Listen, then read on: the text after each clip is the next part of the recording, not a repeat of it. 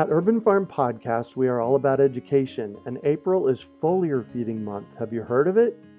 It is a super simple application of spraying liquid organic fertilizer on your trees and garden plants. The leaves, branches, and trunks are incredible at absorbing nutrients. And if your soil isn't great or your pH is off, foliar feeding is a quick and long-lasting fix to get your plants the nutrients they need. Want to learn more? Join us for our free online webinar on how to apply this amazing process to your gardens and fruit trees. Visit urbanfarm.org to sign up. That's urbanfarm.org.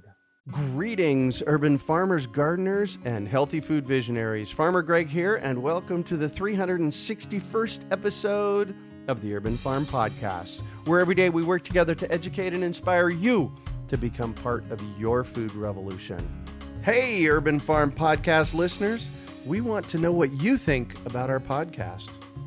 You've been listening to me for almost 3 years now, and I want to hear from you. I have some very specific questions, including what you like about our podcast and where we should be going next. The important part is, I really want your opinion.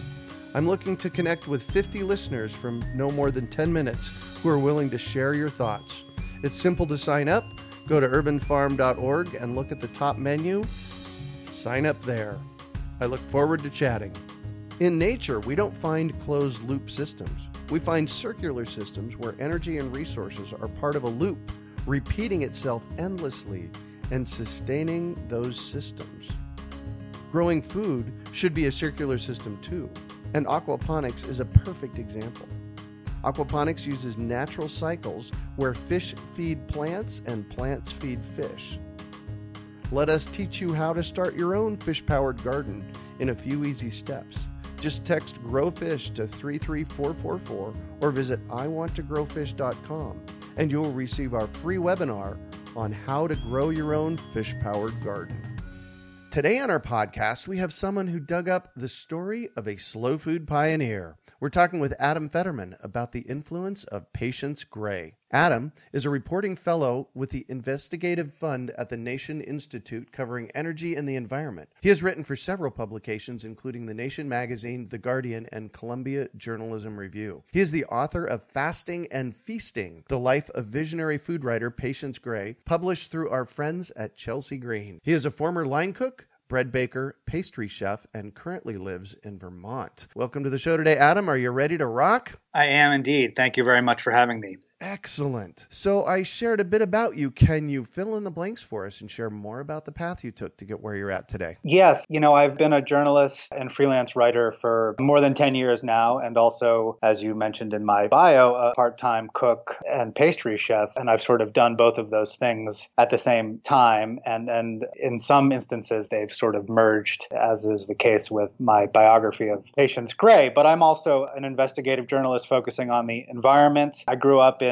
the Adirondacks in upstate New York and have always had a passion for the outdoors and wild places and have, taken an interest in reporting on environmental issues, both at the sort of the local level here in Vermont and in upstate New York and at the national level, reporting on the current administration and its approach to oil and gas development on public lands, among many other issues. So, I'm quite curious. I read widely and sort of let my interests take me where they do. And that has led to both a career as a writer and a cook at times. Wow. So I bet you've seen some exciting things. I've had the great opportunity to work on really interesting stories, some quite devastating in terms of the environmental impacts, but some also really wonderful pieces. The book was perhaps the most surprising and unusual opportunity that I literally stumbled upon because I had never heard of Patience Gray until after she died in 2005. And at that time, never imagined that I would write a biography, let alone her biography. So, that took really more than 10 years, research and getting the book off the ground. But I've come to appreciate the fact that, the good things in life often take some time. Yes. I was very, very lucky to be able to work on that and to have had the opportunity to write about her remarkable life. Yeah. Well, we'll get to who Patience Gray is here in a little while, because honestly, I'd never heard of you either. But how did you come across this? Because, it's taking on a biography for somebody, that's a project. Yes.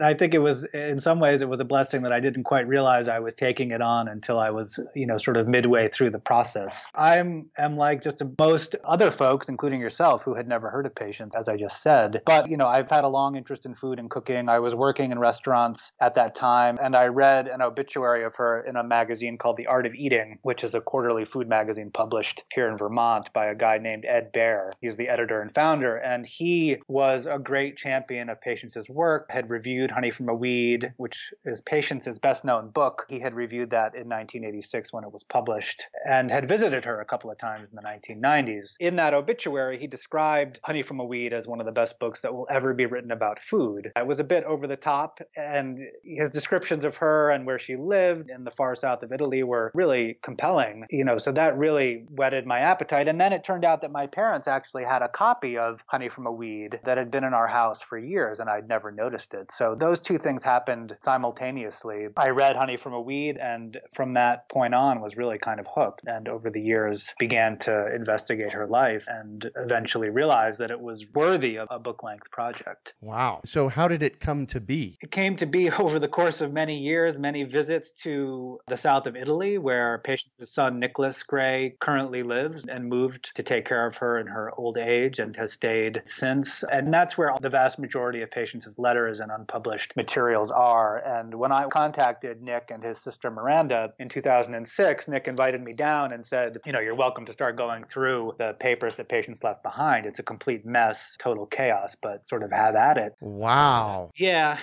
And at that point, I was barely embarking on a career as a journalist at that point. So I really didn't think that I would end up doing a book on Patience. I thought maybe I'll write a couple of articles and then move on to the next thing, which is what I did essentially. But I also realized that in that archive was just remarkable. I realized that that archive was just a treasure trove of Patience's life, letters going back to the late 1930s and up to the present. She was a prolific letter writer and a wonderful writer, and lived this fascinating, very unconventional life. Although she's not that well known, those who do know her work consider her kind of a guru, and her book, Honey from a Weed, has attained a kind of cult status. All those threads came together, and it just seemed like something that should be turned into a book. So at that point, I drafted a proposal and tried to pitch the book in England. Patience, of course, was born in England and lived half her life there. She has somewhat better name recognition there, so it seemed like it would make more sense to try to sell the book there. But to no avail. We spent a couple of years and no one seemed interested. So I was on the verge of moving on from the project. I had actually applied to go to law school here in Vermont, and Chelsea Green contacted me out of the blue about something else entirely, some other environmental reporting I had done, and asked if I was interested in writing a book-length project on that. And I said, no, but I have this other project that I've been working on for years. Would you be interested in hearing about it? Of course they were. They were. That was a very fortunate encounter, and the rest is history, I guess. Yeah. Well, and Chelsea Green is amazing at what they do. So absolutely. They take great care in the production of the books that they do, from the editing all the way to the way the books look and are designed and all that, which I was very happy about, in part because Patience herself approached book writing and book making as a kind of craft. And Honey from a Weed is a great example of that. It's a gorgeous book with more than 100 illustrations by Corinna Sargood and just lovingly made. And that was something that was very important to Patience in whatever she did. And, books are no exception, even in the digital age. So Chelsea Green does a very nice job of that. They definitely rock. So who is Patience Gray? It's a question I try to answer in my book. Of course, she was many things. She's best known as a food writer and the author of a seminal book on food and cooking and foraging called Honey from a Weed, which is an account of her travels and living in various villages throughout the Mediterranean, a book that took nearly 15 years to write and publish. And by the time it was published, she was nearly 70. So one of the really interesting things about working on this project was learning who this person was who came to write this book that has been so celebrated. She wore many hats. She raised children out of wedlock in wartime London, lived in London throughout the 1950s, was very involved in the graphic arts and design during 1950s London, and also a freelance journalist and writer. She published a beloved cookbook in the late 1950s called Plat du Jour, which was a Penguin paperback, and did... Wow. Yeah, it's a beautiful book, also lovingly illustrated, and it's a kind of classic in its own right. And that was her first foray into food writing, food and cooking. She didn't really consider herself a food person or a food writer, whatever that phrase means. But she was always interested in the natural environment, in plants and fungi. There's a chapter in Plat du Jour on fungi, which at that time was quite unusual. She did most of the foraging and research for that in and around her mother's cottage in Rogate in the English countryside, which is where patients had lived for several years during the war. Very primitive, no electricity, water from a well. She was there with her two small children during the war years and began to take an interest in edible plants and fungi that were in the countryside around them. And that passion is something that she carried on with her throughout her life and really became a leading expert on edible wild plants and mushrooms. And Honey from a Weed, you kind of see that reach its apex because it's a marvelous field guide to all of those things. Wow. Well, and that was at a time that there was probably sparse amounts of food available during the war. She was needing to figure it out. Yes. In fact, in a later interview, she told the BBC that, it was during wartime that she began to forage out of necessity. And of course, I think it's probably somewhat difficult for American listeners to appreciate just what it was like during the war in England with rationing. I mean, the restrictions on basic foods and items that we take for granted today, including butter, milk, eggs, and meat, were quite extreme. So people really had to make do with a very limited pantry. And, patients and other food writers who came to the fore after the war, like Elizabeth David, were in many ways shaped by that experience. And, Patience discusses that in Plat du Jour. And the 1950s were this really interesting moment when people again had access to ingredients that they had been deprived of for many, many years, more than a decade, and had a real interest in learning about the cuisines of Italy, France, and other parts of Europe. Wow. So Fasting and Feasting, this is a beautiful book. It's a significant book. You've done a fair amount of work to get here, over 300 pages. Let me just ask it this way. One of the most striking things that you discovered? So much of her life was unusual, lived in a very unconventional way that I felt that in researching almost every phase of her life that I discovered, things that were unexpected or just really added depth to an understanding of who she was. Mm-hmm. The wartime period, let me just back up for a minute and also add that Patience did do a fair amount of autobiographical writing. She published a very unusual memoir called Work, Adventures, Childhood, Dreams, more of a collection of essays really, but it does touch on her childhood and some of these other parts of her life. But she was always very circumspect about that and deliberately kind of obfuscated and left questions unanswered and sort of dropped tantalizing details about her past without providing any other information. So there were these clues out there, but really nothing else. So filling that picture out and understanding who she was and what she lived through, particularly in relation to the father of her children, Thomas Gray, someone she never married, but she took his name, was a very brief relationship during the early years of the war. That was something that she completely kind of erased from her autobiography. So piecing that back together, getting a sense of who he was and what that period meant to her was certainly illuminating in a number of ways. And then just getting a sense of what drove her, what pushed her to explore the kinds of things that she did. And as an amateur, I mean, in the most sort of literal sense of the word, doing something out of a love of the pursuit of doing that thing, was something that Patience took very seriously. And she taught herself how to do many of these things. She was not a trained botanist. She wasn't trained in the arts of bookmaking or jewelry, but these were all things that she learned to do. And, it's something that I think is a bit of a lost art today. That is the case. Absolutely. So I know this is a metaphor, at least I think it has to be, but how does one draw honey from weeds? It's a wonderful title and it captures so much of what I think the ethos of what Patience was writing about. I mean, it comes from a poem by William Cowper and was also used as a line in one of Shakespeare's plays, in fact. And it was kind of in the ether, I guess, though it was not the original selection for the title of the book. That was actually Fasting and Feasting. But in the end, Patience chose Honey from a Weed. And she believed that weeds and plants were incredibly valuable. And, weeds, at least in North American context, have a pretty bad reputation. Yeah. Which is, it's a shame. And Patience was really celebrating the fact that there's this enormous diversity and abundance of life and vitality in what we often just sort of reject and consider inedible. So, I think that the title captures what she had set out to do, which was to kind of reclaim these forgotten plants and weeds from their former glory. So in the introduction, did you write the introduction? I did. Yeah, in the introduction, you say, honey from a weed lives on, a source of inspiration to many, but Patience herself remains an almost forgotten culinary star. And then you go on to say, a full account of her remarkable life is long overdue. It sure sounds that way. Yeah, Honey from a Weed has definitely had an impact on a number of food writers and chefs. American food writers at the time were really deeply moved by her book, and many kind of made the pilgrimage to visit her in the south of Italy, which was a long and somewhat arduous trip.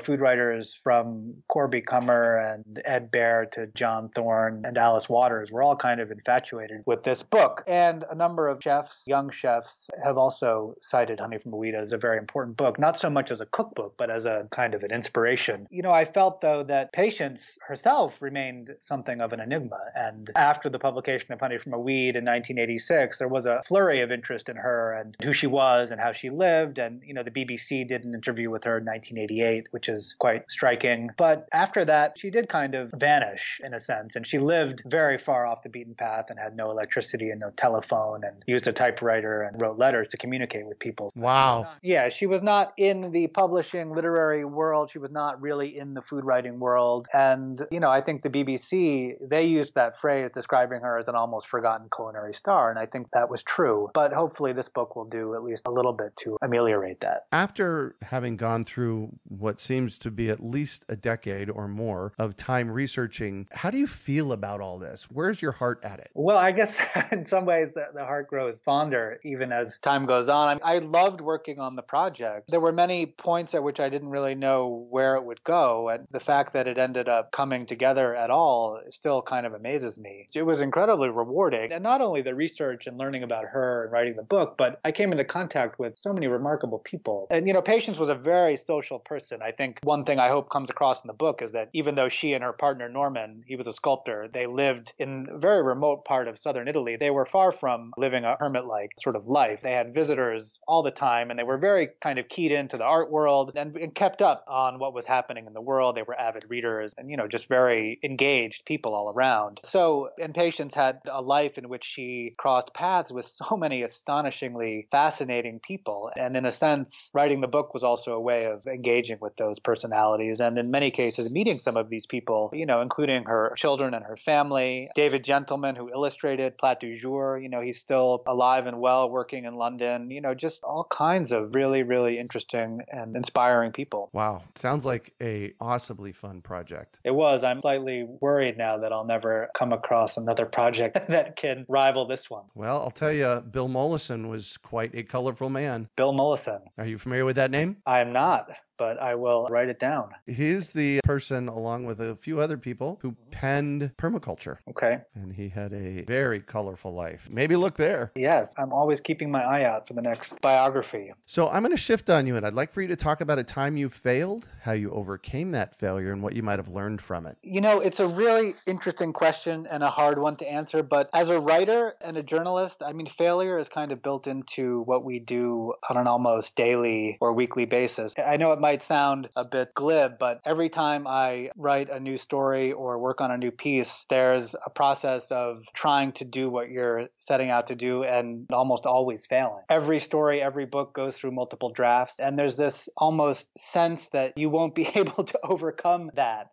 as you're sort of staring at the blank page. And I think it's a really interesting metaphor and process to go through because it kind of contradicts the notion that as you do something more, you simply get better at it and it becomes easier. Because I think with writing, that's really not the case. And failure is sort of built into the very DNA of the process of writing. So in a sense, you have to constantly overcome that, to do the work that I do. So it's really about standing up and moving forward no matter what? Yes. And also acknowledging that the failure part of it is essential because that's how you figure out where it is that a piece needs to go. Or in the case of a book, a much bigger project, how do I structure this? How does it all fit together? You're never going to get that right on the first try. And in some cases, it can be impossibly frustrating where you feel like you're at an impasse and you have to figure out how to get through that. In some cases, you say, okay, I'm done, walk away, and Chelsea Green shows up and says, hey, you want to write a book for us? Yes, right. There are those unexpected moments. And it wasn't so much that I felt that I had failed in terms of pitching the book. It had reached a point where I felt that I had exhausted the possibilities and,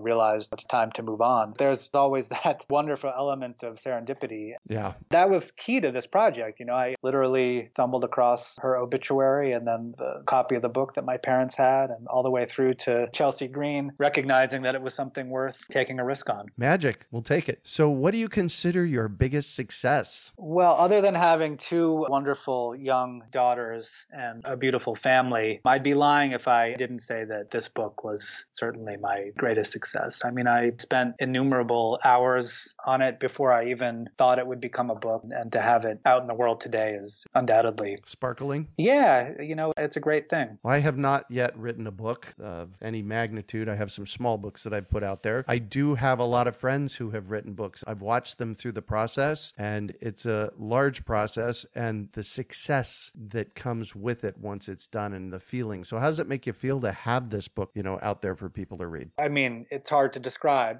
Writing is what I do, but even so, working on a book, especially a book that you put so much, well, I don't want to say time, because everyone who writes a book puts time into it, but I guess a book that you deeply care about and a subject who deeply cared about books and writing, it's something that is just enormously satisfying. And I think another element of it was that I never set out to be a biographer. I never thought I would write a biography of Patience Gray. So that makes it all the more sort of sweet. I was going to say sweet, right? Absolutely. Well, congratulations. So what drives you? I wish I could answer that. I honestly don't really know. I mean, in my journalism and investigative reporting, it is a sense of social justice and kind of exposing what's wrong with the world and those who perpetrate, some of those injustices on the environment and others. That's certainly a great motivating factor in my reporting work. But there's also something that I think is kind of unspeakable. It's hard to pin down. Maybe Garcia Lorca's discussion of the Spanish word duende, inspiration, passion that just sort of comes from nowhere. I think that's a big part of it. And in some ways, that makes it even more,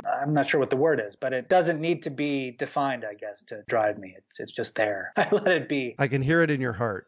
There you go. I mean, I wish I had a better answer. Beautiful. And I've always loved to write. So, there's a certain amount of just love that comes from it, and out of that, the desire to do more. Beautiful. So if you could recommend one book for our listeners, what would it be and why? It's so hard to recommend just one. I thought about this a bit, and I like to go with what I've been reading recently. I recently finished a wonderful biography of Shirley Jackson, the American writer, by Ruth Franklin, called Shirley Jackson, A Rather Haunted Life. And I think the hallmark of a great biography is if it's a person you are not really familiar with, haven't read their work, maybe you've heard of them, know about them to some extent. And even so, the biography completely takes you in and, makes you want to read their work. And that was certainly the case with this book. And it's a remarkable portrait of a remarkable woman and writer who perhaps has not had the kind of recognition that she should. So I highly recommend it. Who is she? Shirley Jackson, she was one of the great American writers of the mid-20th century. She's best known for her short story, The Lottery, which a lot of kids read in middle school or high school. But she wrote a number of just remarkable, some sort of gothic or unusual, hard to pin down novels, along with essays and stories, and lived a very unconventional life. She was an eccentric person, and this book really captures that spirit. Cool. So what one final piece of advice do you have for our listeners? I guess my advice would be don't listen too much to what other people tell you. Carve your own path, cut your own trail, and, take the kinds of risks that most people would tell you not to, I guess. I love that. I am totally in on that one. Thank you so much for joining us on the show today, Adam. You're welcome. It's been a pleasure. So how do our listeners get a hold of you? They can find my work and contact me through my website. It's adamfederman.com. Perfect. And the book Fasting and Feasting, The Life of Visionary Food Writer Patience Gray by Adam Federman and published by Chelsea Green is available, and we will have that on our show notes page. You can find show notes from today's podcast at urbanfarm.org/Adam. We are your urban farming resource. You can find our podcast on iTunes, Google Play, Stitcher, and iHeartRadio. Also visit urbanfarm.org to find articles, podcasts, webinars, courses, and more. Well, that's it for today. Thanks for joining us on the Urban Farm Podcast. Hey, Urban Farm Podcast listeners. We want to know what you think about our podcast. You've been listening to me for almost 3 years now, and I want to hear from you. I have some very specific questions, including what you like about our podcast and where we should be going next. The important part is, I really want your opinion. I'm looking to connect with 50 listeners from no more than 10 minutes who are willing to share your thoughts. It's simple to sign up. Go to urbanfarm.org and look at the top menu. Sign up there. I look forward to chatting. Do you want to save money at the grocery store? Eat more organic whole foods, cultivate food security, and feel more connected to the earth? If so, then growing your own food is a no-brainer. You wouldn't believe how many people come to me claiming that they can't grow their own food. They think they don't have enough space, that they're too busy, or that they simply don't have what it takes. Perhaps you've fallen for one of these gardening myths. If you think you can't grow food, or if you think the only food you have access to is what you buy at the grocery store, I have a life-changing webinar that you need to see. It's free and will help you unearth your inner gardener. I've helped thousands of people just like you learn to grow their own food. And I'm speaking from my own experience when I say that with the right knowledge in place, there is no such thing as a brown thumb. With this free webinar, you can begin making your garden dreams come true and start growing delicious, nutritious food for your family.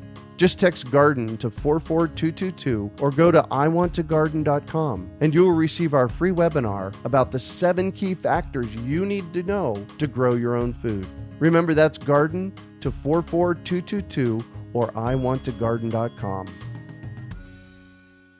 We hope you enjoyed today's episode of the Urban Farm Podcast. Remember to listen for tips, advice, and resources to help you on your journey with urban farming. You can find us on the web at urbanfarm.org or send us an email to podcast@urbanfarm.org. In the words of Vincent van Gogh, great things are done by a series of small things brought together. Be encouraged that with each lesson learned and skill developed, you are one step closer in the direction of your dreams. One of the first things that many of us learn when we start to garden is how to water and fertilize the soil. But there is an exception to this rule, and it's called foliar feeding. You should foliar feed or water the leaves of your plant with liquid fertilizer when you want certain nutrients to be absorbed better.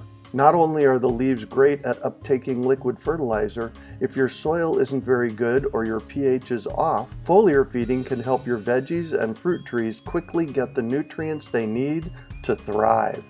If you're ready to start foliar feeding for maximum growth, yields, and quality, head on over to urbanfarm.org/feed the leaves to see our selection of foliar feeding products. That's urbanfarm.org/feed the leaves.